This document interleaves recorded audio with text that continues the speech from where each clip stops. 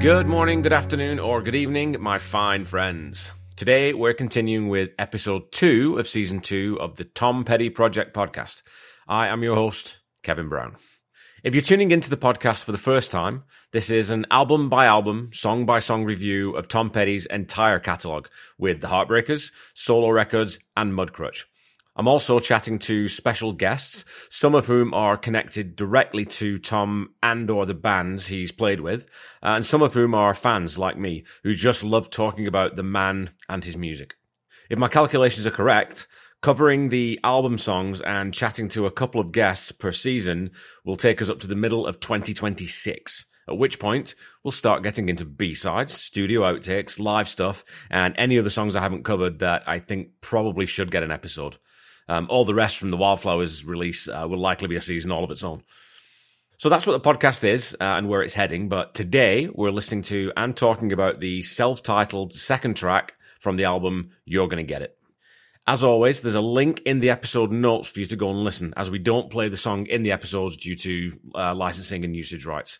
So go listen to that from the notes, and then once you've done that, come back and we'll dig into it.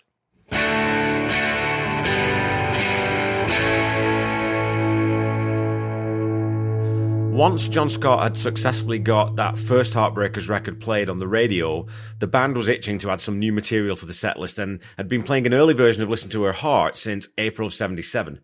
To that end, Tom says that this album was written and recorded quite quickly, so that they could head back out on the road with a bigger set of original songs to choose from, as well as some of the cover versions that they would do regularly.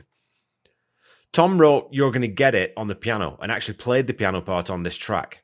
The band brought in a string quartet to play the string parts and doubled it with the ARP synthesizer that Benmont plays. Even though Benmont wasn't a big fan of synths, he and the band really liked the ARP and thought it was really cool when it was routed through a Leslie speaker or a heavily phased effects unit. And we'll talk a little bit more about synths in a future season, but they were used sparingly on those sort of first 2 or 3 albums. So after the hopefulness of When the Time Comes, which was last week's episode, You're Gonna Get It drops us into the darkness with one of Tom's snarling, angry betrayal songs.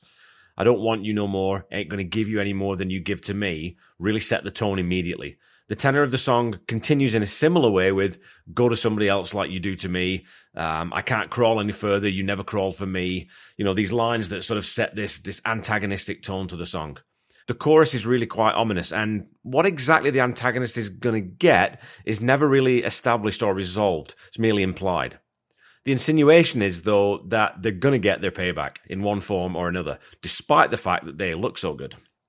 In this way, it's quite similar to Fooled Again from the debut album. We find Tom in no mood to be messed around or toyed with. Vocally, it's also similar to Fooled Again in that Tom attacks it with that clipped, aggressive delivery through the verses before making it all the more menacing by filing off all the rough edges and lazily drawling his way through the choruses. Structurally, it's a fairly straightforward song until we get to that middle section, which is a solo and then a bridge which is centered around drums and keyboards with the guitars really taking a back seat.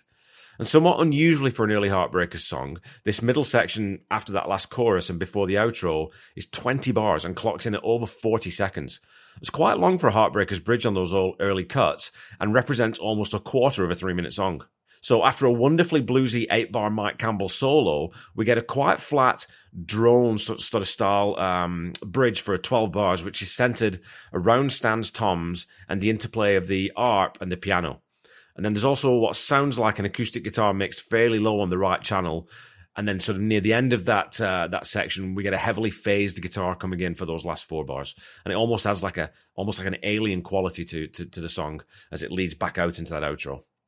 Now, incidentally, if you listen to the song Second Home by the Sea by Genesis, don't know if we have any Genesis fans listening to the podcast, you'll hear a real resemblance to that tom pattern that Stan is playing through that bridge section.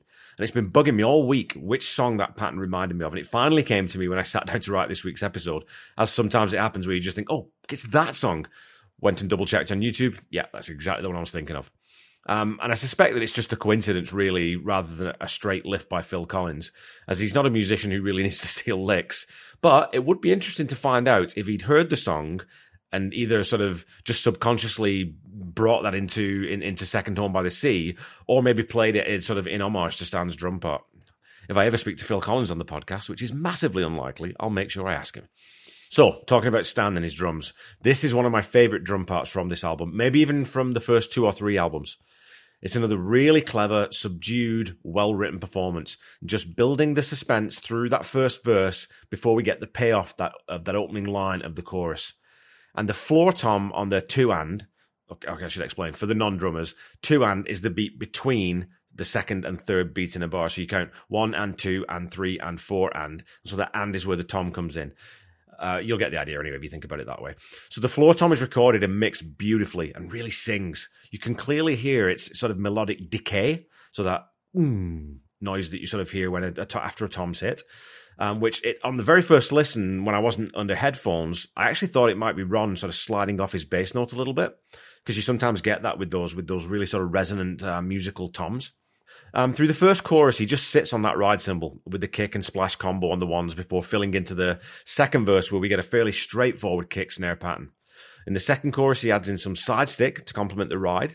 His work through the solo and the outro is basically the same pattern as the second verse before the outro switches to using the snare to keep that 4 on the floor time with the kick dropping in with the bass around it. Another meticulously planned drum part from Stan. The song generally is quite bass heavy rather than treble, and again is focused around that rhythm section along with the piano and strings rather than being a really guitar forward song.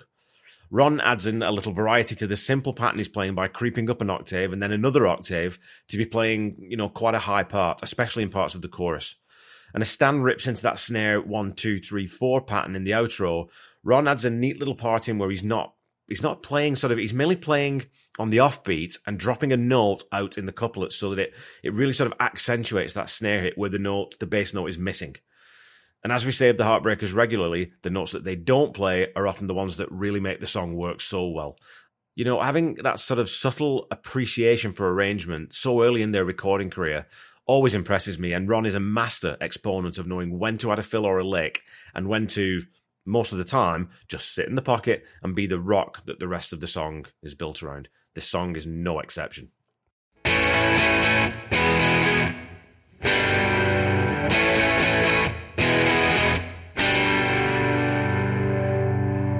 It's time of that show where you test your knowledge of Tom's work as I throw some petty trivia your way. Last week, I asked you which song from Full Moon Fever was the most frequent show opener on the Strange Behaviour tour. The answer, maybe somewhat surprisingly, is Love is a Long Road, which was only one of 2 songs from 1999's, first solo effort that was co-written with Mike Campbell. Even though it wasn't the show opener for the majority of the tour, it was still the most frequent one used to lead off a gig. This week's question should be relatively straightforward for y'all, and it is this. What is the name of the first single that Tom ever recorded with Mudcrutch in 1975? Okay, let's get back to the song. Like the first song on the album, You're Gonna Get It isn't guitar-driven, but the minimalist approach that Mike takes, and I assume there's only Mike's guitar part on this one, as I don't hear a second guitar part on the studio recording, but it adds exactly what the song needs without muddying the sort of the stark, brooding atmosphere of it. And we do still get that killer bluesy solo in the middle 8 that has so much more impact because of the dearth of guitars through the rest of the song. And the guitars in the outro switch between panned hard left and hard right. And again, it's that, that studio craft that the boys were getting used to in those early days really comes to the fore there. And again, you have to listen to this one on the headphones.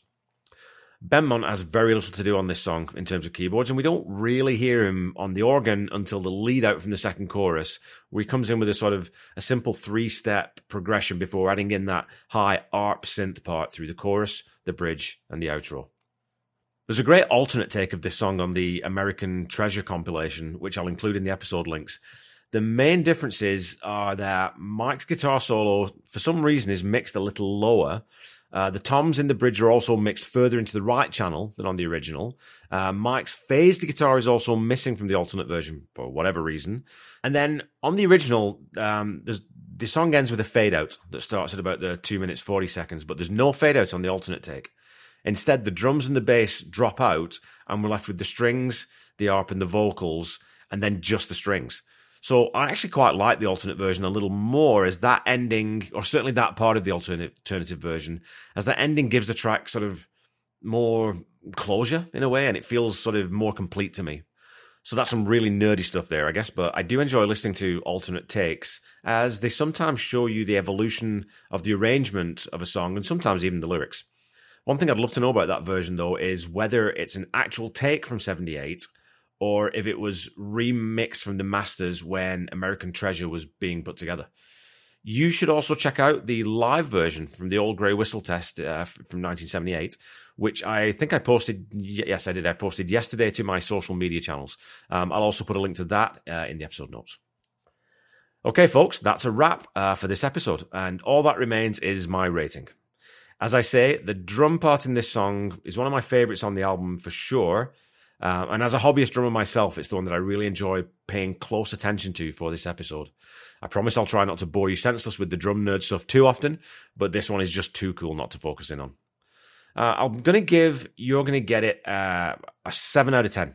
It's a really simple, really effective, and a really darkly atmospheric song that I really enjoy listening to and I think is a great second track on the album. I do think the ending again on that alternate version is the way it should have been released though, and it's another song that the band took to a different level live. Just go listen to that ripping solo that Mike plays on the Whistle Test version, and then the way that they end that one too. Very rock and roll. Don't forget to follow me on Facebook and Instagram at The Tom Petty Project and on Twitter at Tom Petty Project. So follow, like, and subscribe as applicable. And again, please leave a review and or a rating if you haven't already done that.